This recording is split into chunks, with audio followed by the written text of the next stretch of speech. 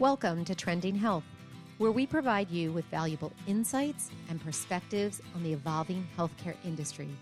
Brought to you by Vynamic, Trending Health explores industry topics that are real, relevant, and worth discussing. I'm your host, Mindy McGrath.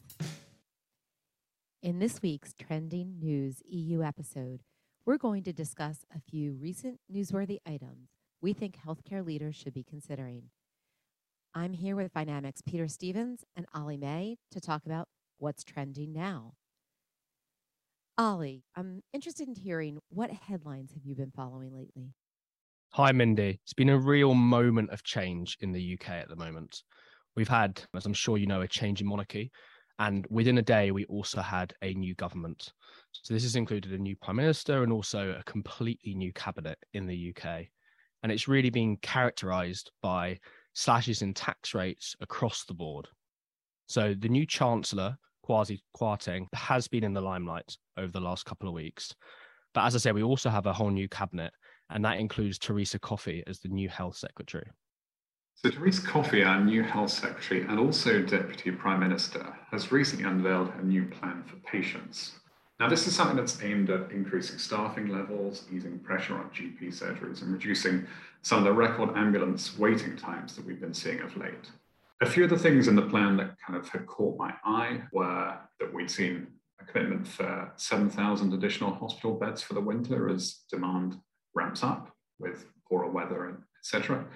Increasing the number of 999 emergency call handlers that we have.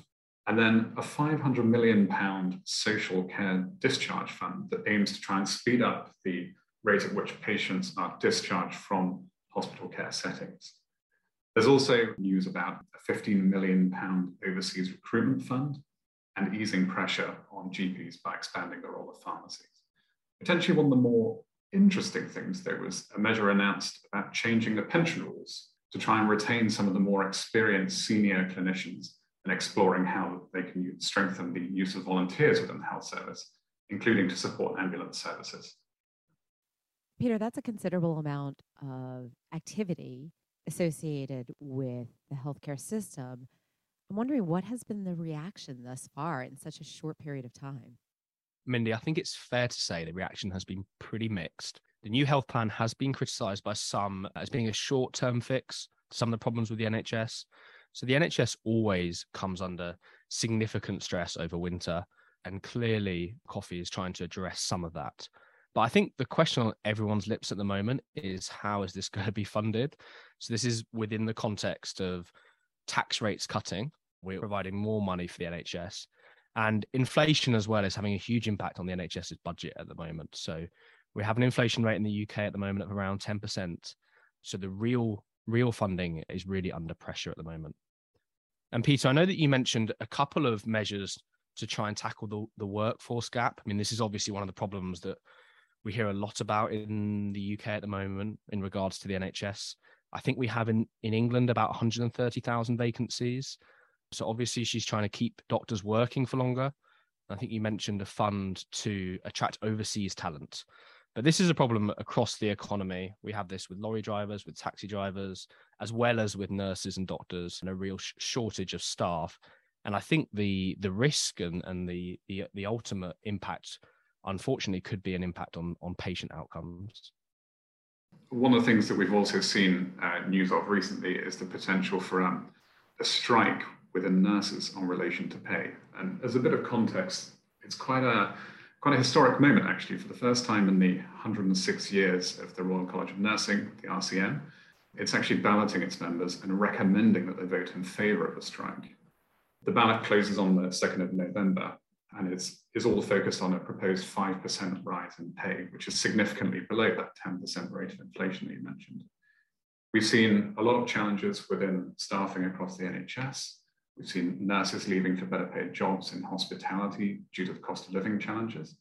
According to NHS providers, 68% of trusts are seeing significant or a severe impact with staff leaving for other sectors. Indeed, this may be first of many, with junior doctors, physiotherapists, and some other healthcare workers also threatening potential strike action.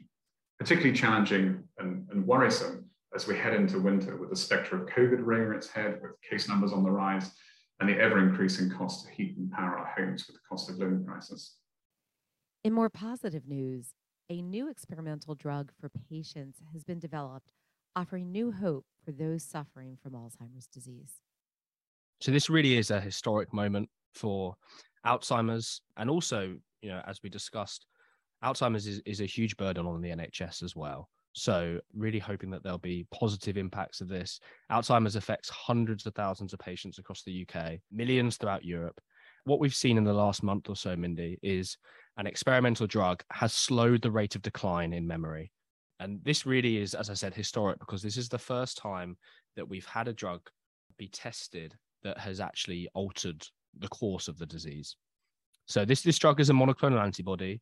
It's called lecanemab, and it's developed by IC and Biogen. And as I say, in their phase 3 trials, the patients that received the treatment saw a 25% reduction in cognitive decline. Now, that was over 18 months. There's still plenty of questions around it.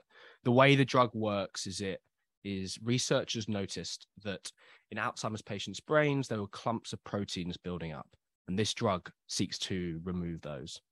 So, as I said, 25% might not sound like a lot, but it really is the first time that we've had a drug alter the trajectory of the disease. Ollie, this is a pretty huge breakthrough in the field of Alzheimer's. I think I've seen in the phase 3 study that it was in 1,800 patients, but obviously there are still plenty of challenges before we start seeing it in clinical use. I think we're still waiting on detailed data from the clinical study trials on the Alzheimer's Congress in November. The size of the effect of around a quarter reduction in cognitive decline, I guess, is relatively modest, and we don't know yet whether that effect increases over time. I think there was an indication that you need to diagnose patients early to get the greatest benefit from the treatment as well. Of course, as with all new treatments, we're yet to understand fully the safety profile and side effects. And maybe to bring it back to a bit of a UK-Europe lens, if approved, of course, there's always going to be the cost and reimbursement challenge being a new drug in the field. As far as the UK goes, in terms of the cost of Alzheimer's that we see, it's estimated at £34.7 billion a year in terms of treating and caring for those patients. So indeed, there is a compelling case maybe to be made for bringing treatments such as this through to market. It is promising news given how many people this impacts both in Europe and around the world. And honestly, the dearth of innovation and treatments that we've seen over the course of a decade, there really has been nothing brought to the market that has helped Alzheimer's patients. I think we're all looking at this and waiting with a little bit of a bated breath to see how this translates into market use.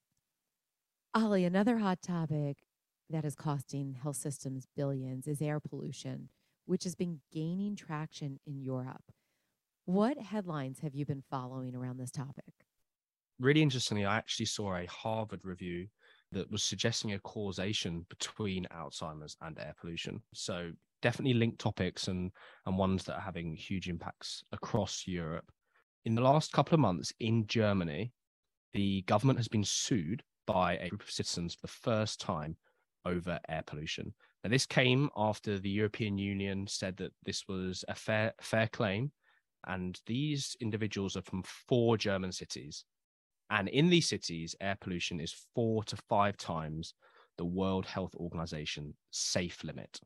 And this is seen as a silent killer across Europe, but also across the world, having huge impacts on our health systems, especially in terms of COP, which is one of the largest causes of death around the world. And really, this pressure that is being put on the German government should see a shift from treating diseases once they've happened to preventative care, and how can we stop people from getting COPD in the first place. Now, Ollie, we're sitting in the UK and Mindy in the US, both extremely wealthy countries by and large. And I was sort of interested in touching maybe on the kind of health equity angle, because we know that pollution disproportionately affects those least wealthy in society. But what have we seen happening in the UK, maybe on a kind of more granular level? So the UK government has been sued before over air pollution and has lost. So Peter, you mentioned health equity, and this can have impacts not only in the UK, but all over the world.